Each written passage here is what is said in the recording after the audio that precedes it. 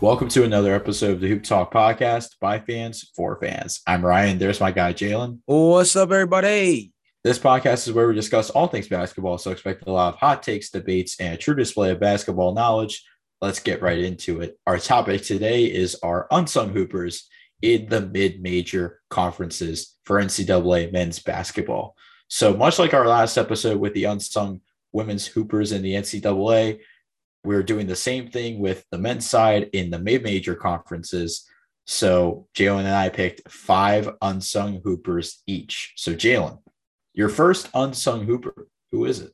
Yes, sir, man. Gotta love the mid-major basketball. Underrated elite hoopers down there. Taron Armstrong for California Baptist, man. This is the first guy. It was a no-brainer for me. This is a guy who got put on my radar via Sam Vecini. Shout out to Sam Vecini's Get the Game Theory podcast. He was talking about him in terms of his prospects of the week to focus on in terms of like NBA guys. And he said that Taron Armstrong is a guy they views as more of a 2023 prospect. But one thing that resonated with me was that he also said that Taron is arguably the best live dribble passer in college basketball. And that hit different. Taron's already averaging 7.2 assists per game, along with 9.9 points per game and 6 rebounds. And when Sam was talking about Taron, he compared him to Josh Giddey. We're talking about multiple time rookie of the month in the Western Conference, Josh Giddey, who was drafted 6th overall.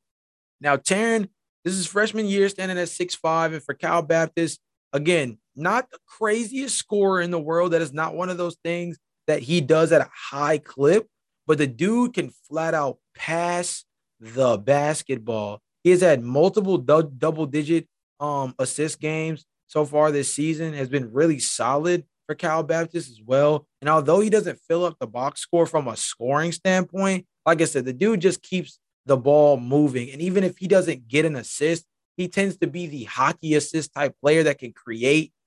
And he's so crafty. So Taron Armstrong, I really like his game. If you watch him, he's a really interesting player, and getting compliments like that from a guy like Sam Vecini, who's been doing this draft coverage stuff for the better part of, 7 to 10 plus years, to be one of the best passers in his opinion is definitely a really huge accomplishment and probably should be considered a really huge honor as well. I think Josh Giddey is almost a perfect comparison to compare Taron Armstrong with. I think when you look at Giddey's playmaking ability, his ability to create opportunities for others on the floor, I think that's a lot of the things that Taron Armstrong currently does for California Baptist. Because when you look at a player like Armstrong, he has one responsibility: make plays, and also make plays for not only himself but also for others. If he can do that, he can help California Baptist win games. He can keep California Baptist in games with his playmaking ability. So again, not a tremendous scorer, but this is a guy that you want as a solid facilitator for your basketball team. And much like Armstrong for you, Jalen, as kind of a no-brainer, my first player is also a no-brainer, Hyunjung Lee from Davidson. This is an absolute no-brainer for me. He's averaging 16.8 points per game, 6.6 rebounds, 2.2 assists. And what has been impressive this season is his shooting ability. He's shooting 50.5% shooting from the field, 41% or 41.7% from three. He has scored in the double digits in all but one game, and he's been one of the main reasons behind Davidson's impressive season, headlined by what is now a 14-game win streak. And there were concerns going into this season about the loss of Kellen Grady and how this would impact their team this season. This is definitely not affecting them as much as I thought it would. And like I said a week ago on this podcast, you don't want to face Davidson in the NCAA tournament. You don't want to face them in general, especially with how they're playing right now. Yeah, I mean, just to build off that, I mean, the scary part is I wonder what this team would look like if Kellen Grady was still on the squad. Like, that's the thing that's really intimidating to me.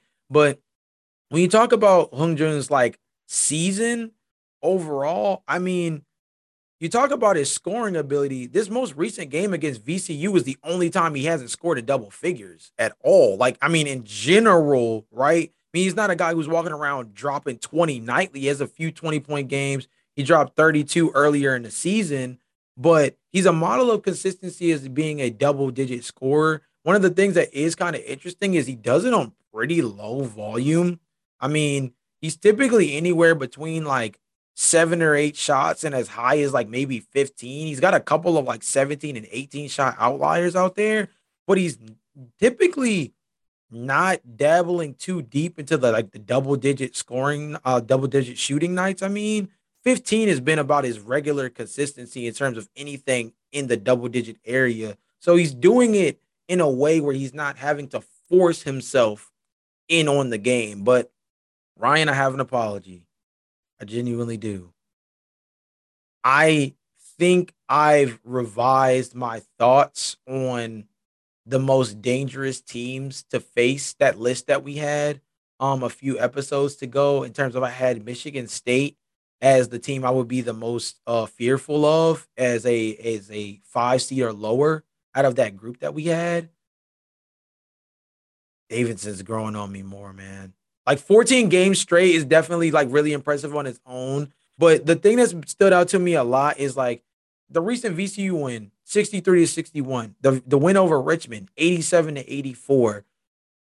The game against Rhode Island earlier last week, or I think 2 weeks ago, 72-68. Like the most impressive part is that they're pulling out close games in conference games against in matchups where they're going to be, tough back and forth, and they're coming out victorious. That's intimidating. Now, Michigan State has still got the scariest road ahead, personally. I think out of the group of teams that we had, um, which let me go back to that real quick, just for people to have context, because the group that we had for those 5 teams were Davidson, Oklahoma, Texas A&M, Michigan State, and Providence. I had Davidson third, and that is feeling more and more disrespectful as we go along. So I just wanted to make sure I kind of preference my comments a couple of episodes back by saying that Davidson is growing on me more and more by the game. I'm glad you've joined me on the Davidson bandwagon. I was waiting for your arrival. I had your ticket. I had your ticket ready to go. But anyway, I think the big thing with Davidson too is just you get this consistency from not only Hyung Jung Lee but Foster Lawyer as well. He was a name that I actually had thought about putting over Hyung Jung Lee because of his ability to shoot from three. Also, with the opportunity that he has to put up 50, 40, 90 this season and how close he is to doing so. I think that's something that's really interesting too. But give credit to their entire team and also their head coach because Davidson's pulling it together right now. And at 15-2, they look like a really impressive team that can make a lot of noise in the NCAA tournament. But Jalen, let's talk about the second unsung hooper that you have. Who is your second unsung hooper? Yeah, man. So I cheated. This is the truth. We're not allowed to pick Towson guys or pick Maryland players for these unsung hooper lists because of the fact that we already covered them so closely. Plus, it counts as homerism. So I cheated anyway, and I picked a guy from Loyola, Maryland, and Cam Spencer, one of the best scorers in the conference for Loyola. 19.1 points per game, 4.7 rebounds per game, 3.6 assists, doing it on 47% from the field. And he's had a really, really hot stretch of games these last couple of games. Hasn't had a single digit game all season. Had 32 points earlier in the year as a season high against the College of Charleston. Recently had 26 points against Lehigh, 26 points against Bucknell, 26 points against Army, where they only lost by 3 points in overtime, which that Army team is slept on. Ryan, at some point, we're going to have to really talk about the crazy Oompa Loompa style committee game, like committee lineup they got going on. They got about 20 dudes all playing. All those dudes, they're not playing really any legitimate bigs.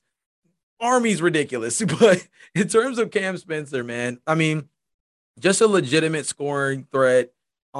Maryland guy, Maryland bred dude. And I just think he's really solid. And I think when you talk about him as a potential prospect, it's kind of interesting to me because he's a guy who you do wonder whether or not that scoring ability will translate.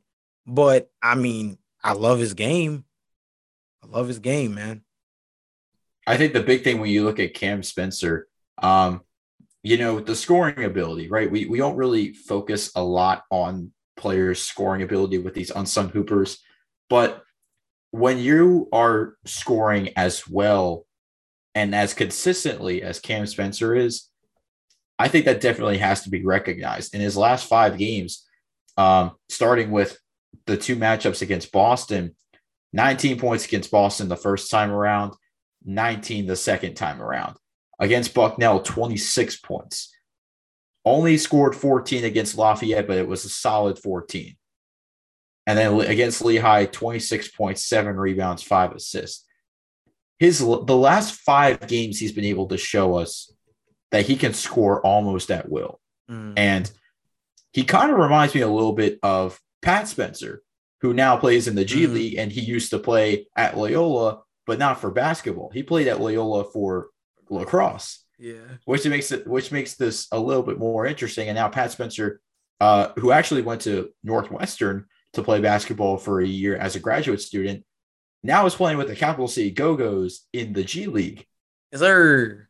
So definitely an interesting story there that we'll talk about. But Cam Spencer definitely has the opportunity to carve out a path for himself in college that could find himself in the G League. So definitely interesting. Yeah, and one last point I just want to make about the squad for Loyola. I mean, they've been really good so far this year, 11-7 overall, 5-2 in the conference. I think realistically, this is a year where I think Loyola could make the tournament. And oddly enough, I think the team in their way is Navy. The team in their way is Navy. And they've already lost to Navy, but they played them real close. Like I mentioned earlier, lost by 3 points in overtime.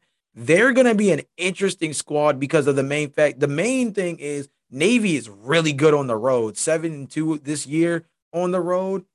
And like I said before, crazy depth. They have at least, Ryan, I think we did the math, and there's like at least 15 guys playing at like anywhere between 8 and 12 minutes a game or something crazy like that. They're definitely playing by committee. Loyola might have the best talent on the floor with Spencer, but I think that overall, that's gonna be the hill they have to jump over.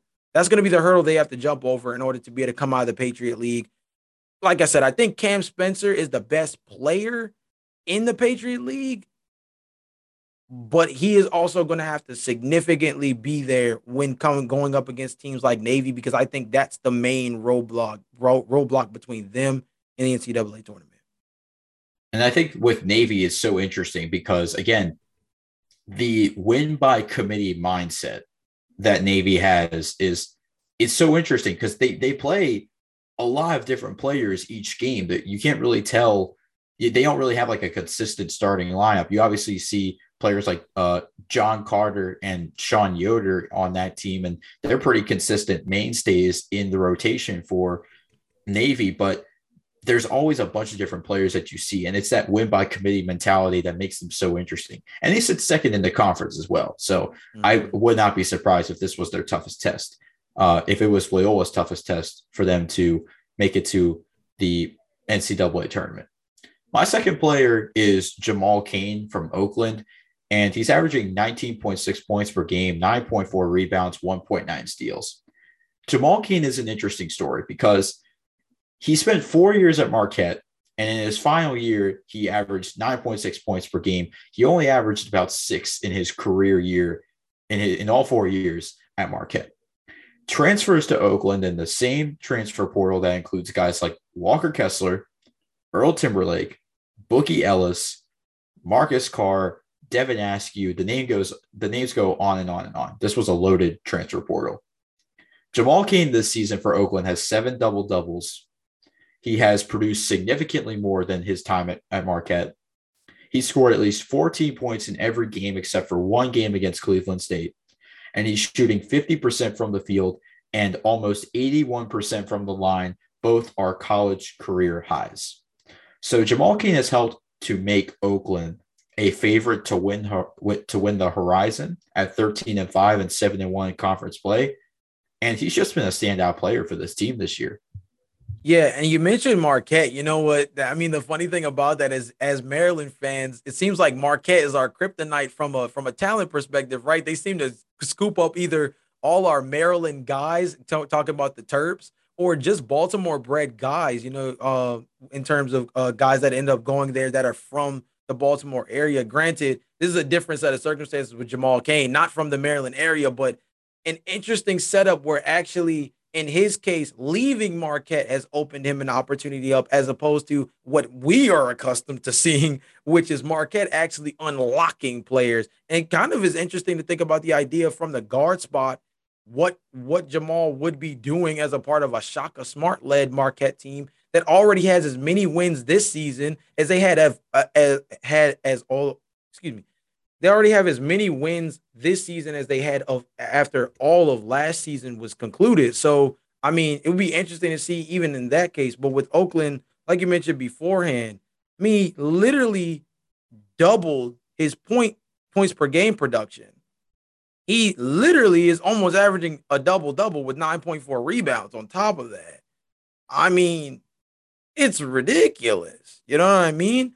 And you talk about the kind of situation that he's in now, I think it's just going to be interesting to see how he progresses. And again, I do have to mention it because I think it would be interesting.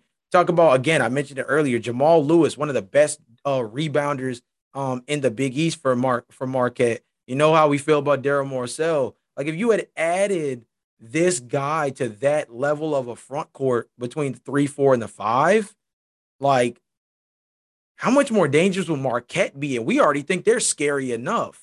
But nonetheless, Jamal Cain has been doing really big things for Oakland, and I mean, this is the definition of a breakout year when you talk about his improvement from 4 years of basketball to now playing for Oakland. And Ryan, we have to shout out the new rules. We don't give the NCAA a lot of credit for many things, but this extra year of eligibility is really changing the lives of some of these players. And it's giving guys like Jamal Cain the opportunity to take one more chance, one more opportunity to put themselves front and center.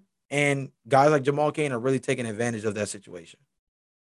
Yeah, and I think when you think about him on Shaka Smart's Marquette team, that's probably going to be one of the what ifs for Jamal Cain. But I think with what he's been able to do at Oakland, Mhm. I don't think we have to consider that as much of a what if. I know Shaka Smart's a guy that is able to turn around basketball programs. He did that with Texas, and then now he's doing it with Marquette. Shaka Smart hit, and also at VCU as well, because we can't forget about that run as well. Mhm. I would be interested to see what Shaka Smart could do with Jamal Cain to see if he can unlock his potential a little bit more. But what he's been able to do at Oakland, we're seeing his potential unlocked right now. Mhm. And I think that's really what's impressive because I know he didn't have a stellar 4 years at Marquette, but he's definitely carving out a path for himself for sure. Jalen, who is your third unsung hooper? Shout out the big homie Kenneth Lofton Jr. for Louisiana Tech. And I mean that on a literal front and figuratively speaking. My dude is 6'7", 275 pounds, and a pure problem in the post. 10 double doubles this season, 36 points and 17 rebounds against NC State earlier in the year. Did come in a loss, but sure as hell wasn't his fault. He was putting up numbers. Then you also look at it, he's at least a block in all but 4 games this entire season, including a game earlier in the year with 4 blocks. And he had a double double in that game as well with 12 points and 12 rebounds. The dude is a bucket, bro. He's a pure problem. And I mean, the interesting part about it is he's also a pretty solid free throw shooter, which is like kind of unexpected for like big men that play with this kind of like physicality. They tend to kind of struggle at the line. But like he had a game against Western Kentucky where he went 10 of 14 from the line. You had another game earlier in the year. In that same game against NC State, 7 of 10. Like it's not, he's not going perfect guard level style, but he is definitely capitalizing at the charity strike. Kenneth Lofton Jr. is a man amongst boys as a physical force down in the post. And Louisiana Tech is one of the best teams, literally the best team in Group B for Conference USA. And I wouldn't want to see them. Like, that's just my suggestion. But Ryan, your thoughts? I think when you talk about Kenneth Lofton, I mean, his ability to get to the line is what's impressive because you mentioned the physical force that he is when he gets to the line, tries to draw contact so that he can get to the line. Defensively is where you see it even more because he's a defensive matchup that you do not want to go against because of his physicality and his toughness, and especially the fact that he's on a Louisiana Tech team that, like you mentioned, Jalen, has been under the radar in terms of teams that haven't been talked about that are doing great right now. Mm-hmm. So I think that's really impressive. And I think Lofton is going to continue to be a force, not only in the Conference USA, but also in the NCAA tournament, because I think that Louisiana Tech, they can make a run. I think if they can pull out of the Conference USA tournament, if they can go through the Conference USA tournament, they can get to that NCAA tournament and be a sneaky 12-13 seed. Mm-hmm. Because statistically, you and I know this, Jalen. Those are two seeds that record some of the biggest upsets. Right.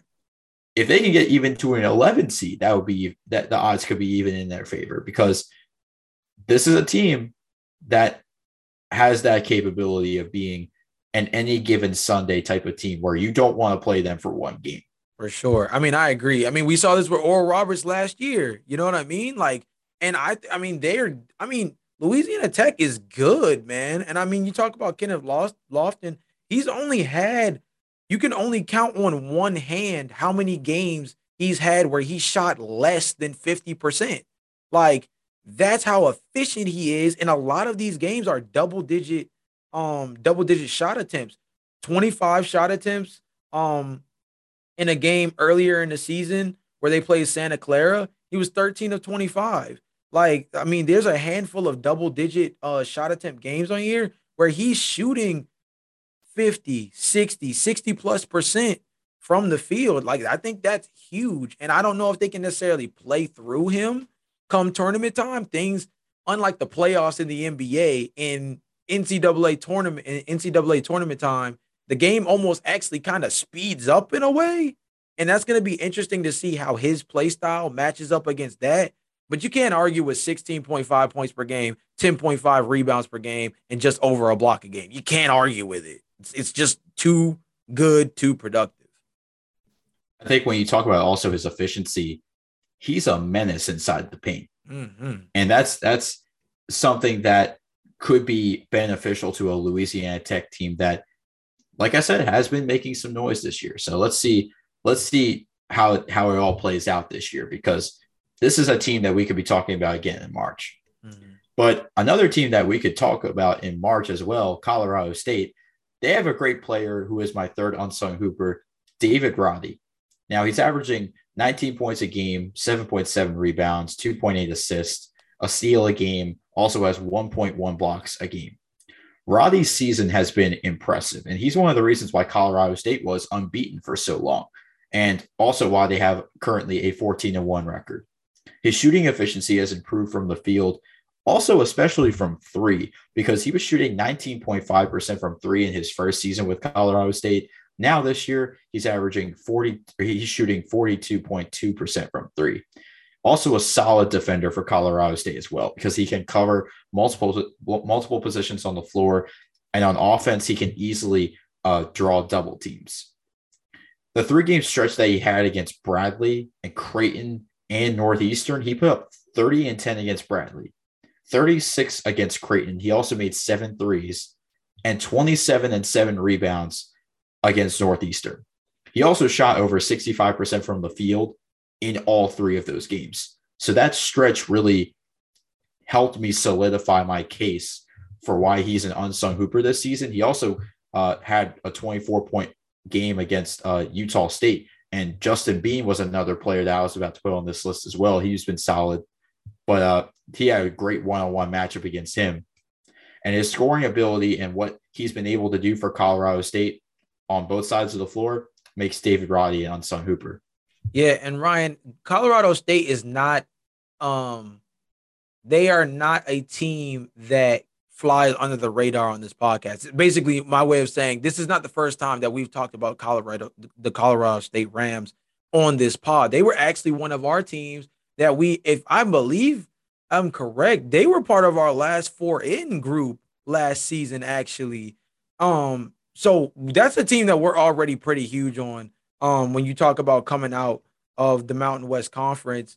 And I think with the way Roddy has played this year, I think he's solidified himself as a legit go-to guy for this Rams team. And I think that's something that I think is going to be really important this year more than any year, really, right? I think one of the most interesting concepts about college basketball, and I actually want to get your thoughts on this because I've been thinking about this for a couple of weeks, but one of the most interesting concepts about college basketball this season to me is that there's been this preaching around from conference to conference that the new it kid of college basketball is to have a older, more veteran shaped basketball team.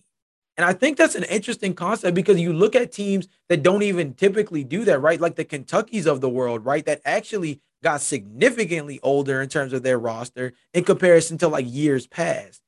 And like, this is one of those interesting setups where I think that's part of what makes Colorado State so interesting. Like, most of their core group from last year that we were so confident in, it's the same guys, the same group. I think Roddy is just improved as a part of that system. And so, like, I wanted to get your thoughts on like the idea of like this old man's game, so to speak, of that college basketball is becoming, where almost this idea with the transfer portal, guys sticking around in the leagues getting older, teams staying old might actually be an underlining ticket to success in terms of being a dangerous team come tournament time.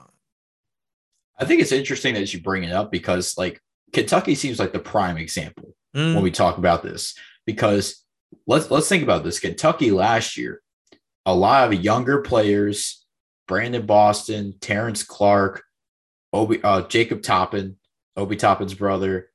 That's just a few of those guys. You also talk about Davion Mintz as well as part of that team. Younger guys. This year, John Calipari flipped the switch completely. He brought in a lot of older guys. Now, that Kentucky team that I was referring to last year had one graduate transfer, Olivier Sarr, who's currently in the G League. This current Kentucky team, a lot of older players. And one of those older players that's been really good has been Kellen Grady, who actually left Davidson and is now a graduate transfer at Kentucky. And he's been shooting the ball pretty well from three this season. So I think the mentality of programs, not just Kentucky, but also, the Dukes of the world, the Kansases, or the Kansases, the Texas teams of the world. I think now it's about chemistry and continuity, because the one thing we talked earlier with Kansas about, also with Kansas and Texas, but also last year with Kentucky, was continuity. How can this team gel together? I think with veteran experience, which is something Kentucky lacked last year, they've been able to kind of remedy that a little bit. And, when you have guys who have been in the college basketball sphere for as long as they have been and can instantly make an impact on your team, I think that's what a lot of these blue blood programs are focusing on more. Yeah, I think that's a great point. Like you talk about Kentucky, and obviously the guys that come to mind, Oscar Tshiebwe transferring from West Virginia, Kellen Grady you mentioned beforehand, and like so on and so forth, in terms of guys getting, like, in terms of teams getting a little bit older, or kind of like mailing it all in on making a more veteran presence based team. You even look at a great example of that working in reverse is how young of a team Memphis is and how much of a struggle that's been. for them all season, to the point that Penny Hardaway actually snapped on a reporter the other day, which is an interesting concept because of the fact that he's been a pretty even keel guy for most of the year, but the team has struggled as of late. So yeah, I just wanted your thoughts on that because I think Colorado State is one of those teams that one of those programs that's kind of just building right now. David Roddy is definitely one of their shining gems for their team this season, but their squad is relatively the same as last year, and we were pretty confident in them coming out the Mountain West as a Final Four team, as a Final Four team in to the into the tournament last year. And I mean, I feel like this year they have a chance to be even better than that. And I think the only things that are really stopping Colorado State from winning the Mountain West, I think there's three teams. I think you talk about Utah State with Justin Bean. Boise State has been pretty good this year, but San Diego State is very sneaky. And shout out Carson Cook for this one because he definitely put Jalen and I on to San Diego State. Matt Bradley has been a problem for real, and I think especially when you lose another great player in Jordan Shackle, who was one of the best 3-point shooters in the country, you need to have somebody step up. Matt Bradley's been that guy for them. And this Mountain West Conference is a conference that we need to really keep our eyes on because like the ACC, like we talked about last week with the ACC, how there could be 4 teams that make it in. Mountain West could be a conference that takes advantage of the ACC's down year and ends up getting a 4-team, 5-team bid. I think that could possibly happen. Yeah, I mean the Mountain West looks scary in general, and we were so passionate about the about that conference last year. Like in terms of talking about the Mountain West, it's gonna just be interesting where it all falls because of the fact that I always feel like the Mountain West is one of those conferences that comes down to the final weeks, and obviously the tournament is very indicative of who moves on, but their final weeks of conference play have so much influence on like the final 4 teams in when you're talking about the selection committee because those teams compete they really compete and they make it so hard. I mean, we almost put 2 teams in the Mountain West in our Final Four in last year, if I remember correctly. So, like, that's just how competitive they can be on a night-to-night basis. So they're one of those conferences where, especially those top 4 squads, I mean, all of them, I feel like you can make your own individual case for where they could end up seating-wise or why they, just barely miss it. And it'll all counterintuitively be because of one another. I think out of conference play won't have really any influence. Essentially, it's a game of whack-a-mole, and you have to figure out who survives the longest between that group. But I still think that the Mountain West might be able to get at least 2 teams, if not maybe 3 in. I think that's really interesting because, again, like I think the 4 teams that I mentioned have a great chance, but Colorado State can separate themselves from the pack with a couple of these wins. So I think that will be really interesting too. Let's move on to our 4th unsung hooper. Jalen, who is your 4th unsung hooper? Man, Ryan Davis for the Vermont Catamounts. I have brought this guy up in passing to Ryan on a couple of occasions, mainly raving about Vermont. I really like Vermont as a team. Ryan Davis is the guy that leads them in scoring with 17.1 points per game, but Ben Shingu is a really good player for them at the guard position too, has been really, really solid for them. Vermont player of the year back in high school as well, is just a Vermont born and bred guy for them. Talk about Ben Shingu. But you talk about Ryan for a second. 17.1 points per game, 6.1 rebounds, 1.4 assists, 53.9% shooting from the floor. And if you look at the game log, I mean, first of all, you talk about some of the teams that Vermont has actually lost to. Providence. You know how high I am on Providence. UNC Greensboro, they only lost by 3 points. In that matchup, Ryan had 17 points. Oakland, who we mentioned earlier as one of our players with Kane, as one of our unsung hoopers, they only lost by 3 points in that one. And Maryland at the beginning of the year, and they only lost by 9 points in that matchup. And if I'm not mistaken, Ryan was also like slightly in foul trouble. But towards this back half of the season, the Catamounts are on a 6-game winning streak since losing to Providence on December 12th. And the dude has been filling it up. I mean, 21 points and 9 rebounds against UMBC. That hurts as a local, as a local. Stony Brook, 17 and 6 against them. I mean, Ryan Davis has just been really good this season. And I'm just a really big fan of Vermont in general. They're another one of those teams. We were talking about sneaky squads in that top five storylines episode. Vermont was a team that didn't make the cut, but they're a team that definitely I think is going to be dangerous when you talk about what they could potentially do coming out of the America East. And right now, the America East is there. Stony Brook is probably the next closest team. And I think Vermont is good enough to come out of this conference. And if they do, again, you want to talk about one of those teams you don't want to see in the tournament. Vermont is definitely one of those squads that when the first week of March Madness, you're gonna really want to tie them laces up tight because you are gonna be in for one. I think Vermont is just interesting itself because they're a contender to always win the America East, right? You know, there's usually that outlier of like UMBC that one year when they beat Vermont in the championship game for the America East. Hartford last season ended up winning the America East. There's that outlier, but you always find Vermont in the conversation of being the most consistent team in this conference because they always find themselves at the top. And Ryan Davis is a player that's helped them get to the top. And, you know, considering the fact that Jalen, you actually didn't mention this, but he actually leads the team in blocks with under a block a game. Good point. Defensively, he can get it done. So I think when you mix his scoring ability on offense, his defensive acumen as a 6'8" guy for this team, that's what makes him so interesting, and that's what makes this team so interesting, especially when you pair him up with Ben Shungu, who I talked about him with the Monday Maryland breakdown when he ended up dropping 25 points on Maryland. He's been a solid scorer the entire season, but Ryan Davis is the engine that makes this team go. When you talk about my fourth unsung hooper for this episode, I have to talk about Darius McGee for Liberty, and he's averaging 23 points per game, 3.7 rebounds, 2.9 assists, and 1.4 steals a game.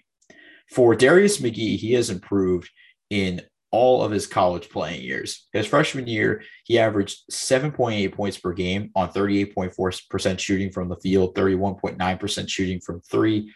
This year, 23 points a game on 48.1 shooting from the field, 48.1% shooting from the field, and 40.7% shooting from three. Now, if you remember, Jalen, almost a year ago, we did our predictions for March Madness, and we talked about some of the matchups.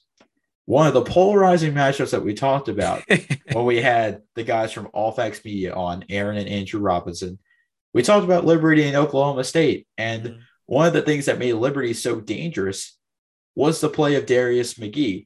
And plain and simple, Jalen, Darius McGee is a bucket getter. In the Diamond Classic tournament, he put up 22 points against Northern Iowa, who has an unsung hooper of their own in AJ Green, and 41 against Stanford, who just came off of an upset against USC, who just defeated USC to knock off their undefeated season.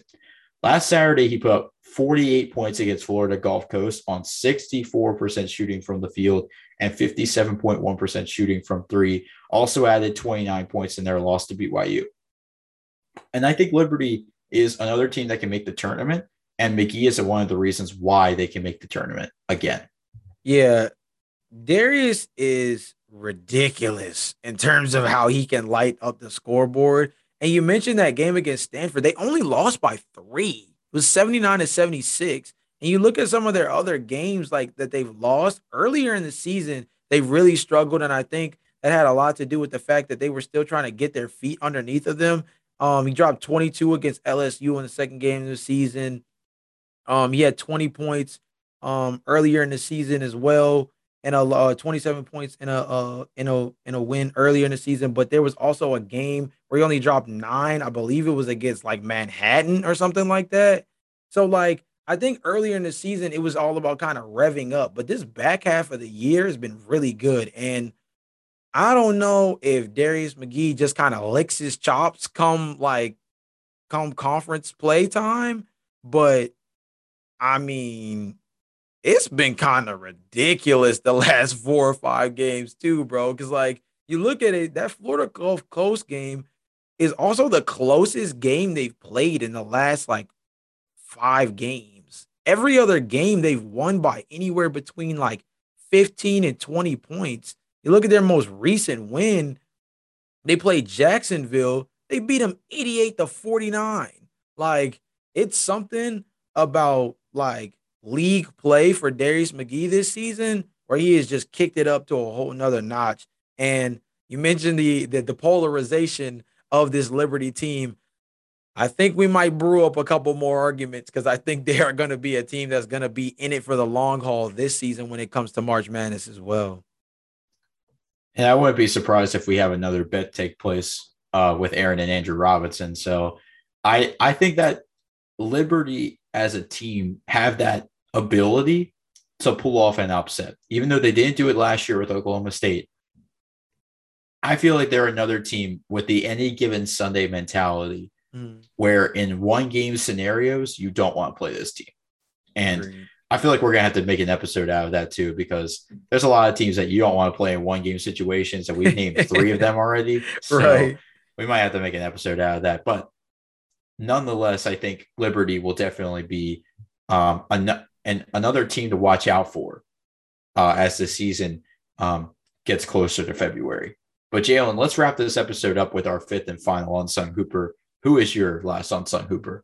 Yeah, man, I went with Alex Barcelo from BYU, and I did this mainly because he is playing really well, but I also did this because I feel like a lot of people believe that the West Coast Conference starts and ends with Gonzaga. Like you kind of like wonder like if you're like a college basketball like casual, I tend to believe that people look at the West Coast Conference and look at Gonzaga as the team that most basically wrote the book of Genesis. Like, this is the team that is coming out of it. They're the team that's going to lead the charge. And a lot of these other teams don't really get discussed throughout the season. And BYU's right behind them at 16-4, 4-1 in conference play this season.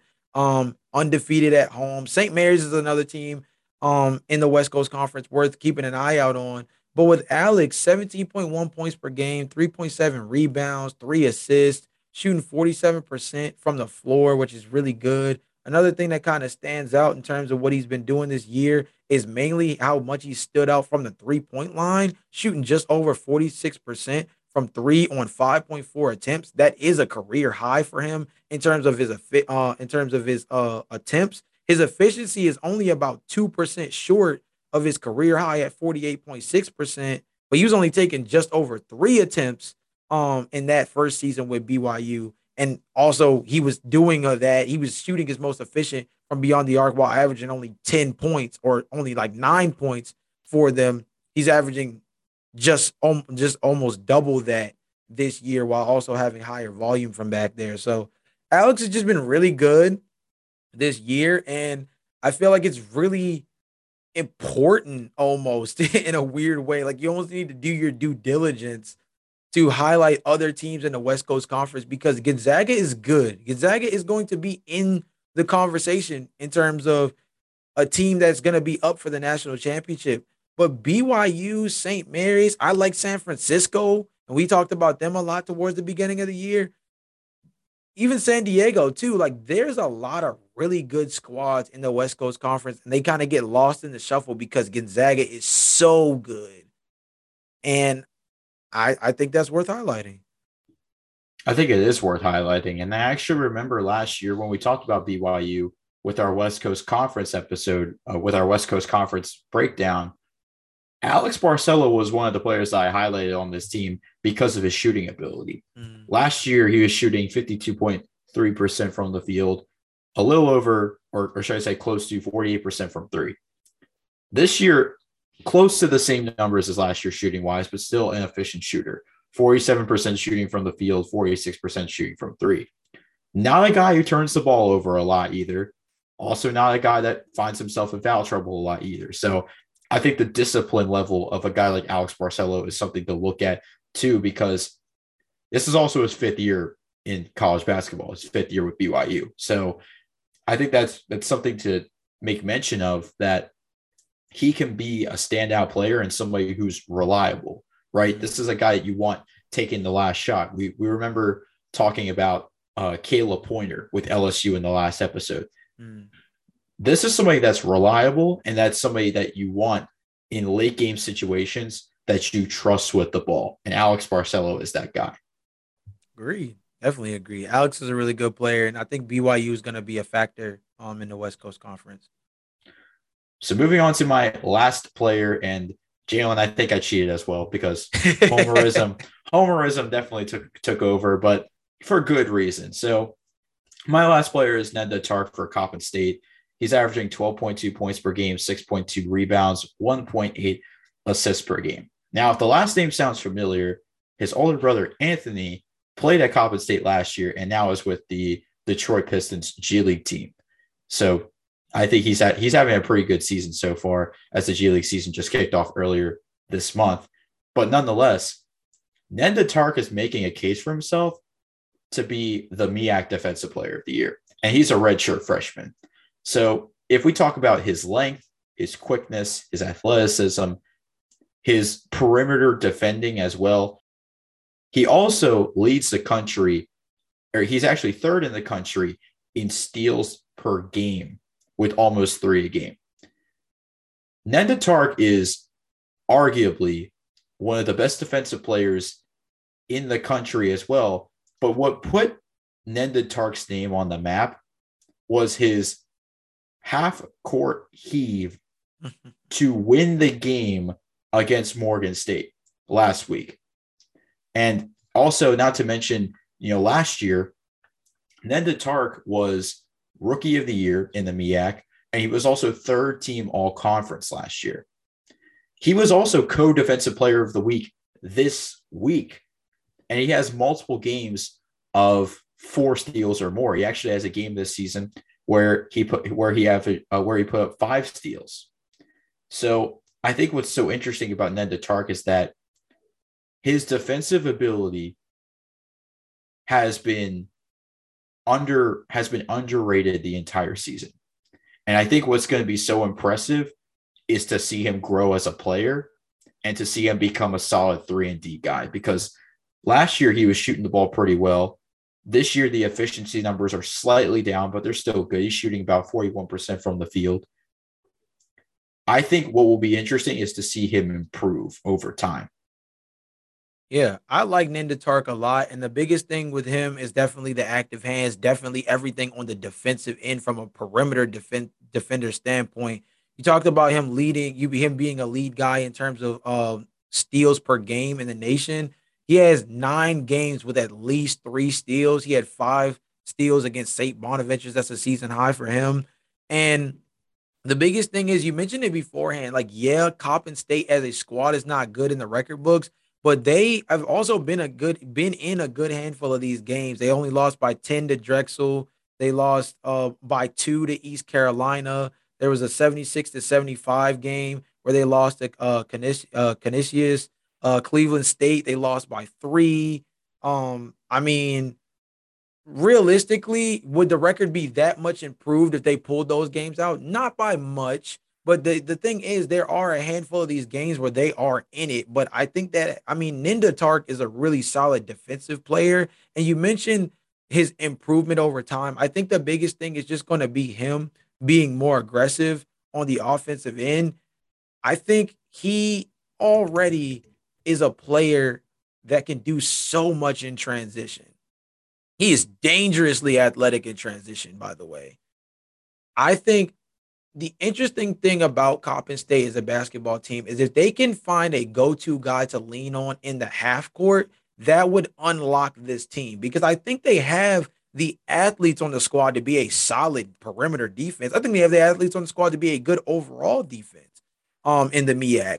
But I still think they are looking for that go-to guy at the scoring in terms of scoring to lean on. Because if you look at things right now, I would argue, if you look at the top of the pecking order, Jesse Zarzuela with 15.4 points per game. He's that guy. I mean, he's that guy for them, but there needs to be like a Robin there. It's kind of a weird concept. Tyree Corbett has also been really good. Like, I don't want to undermine these guys, but there's easily something that needs to turn around for them in terms of them being able to get more wins. And I think it's just that they need somebody to step up as a secondary or tertiary guy for them. I think Ninda has the capability, and the fact that he's already so far ahead as a perimeter defender makes it where if he can just unlock his offensive game, the 3-point shot is where he struggles the most. He really doesn't even attempt many,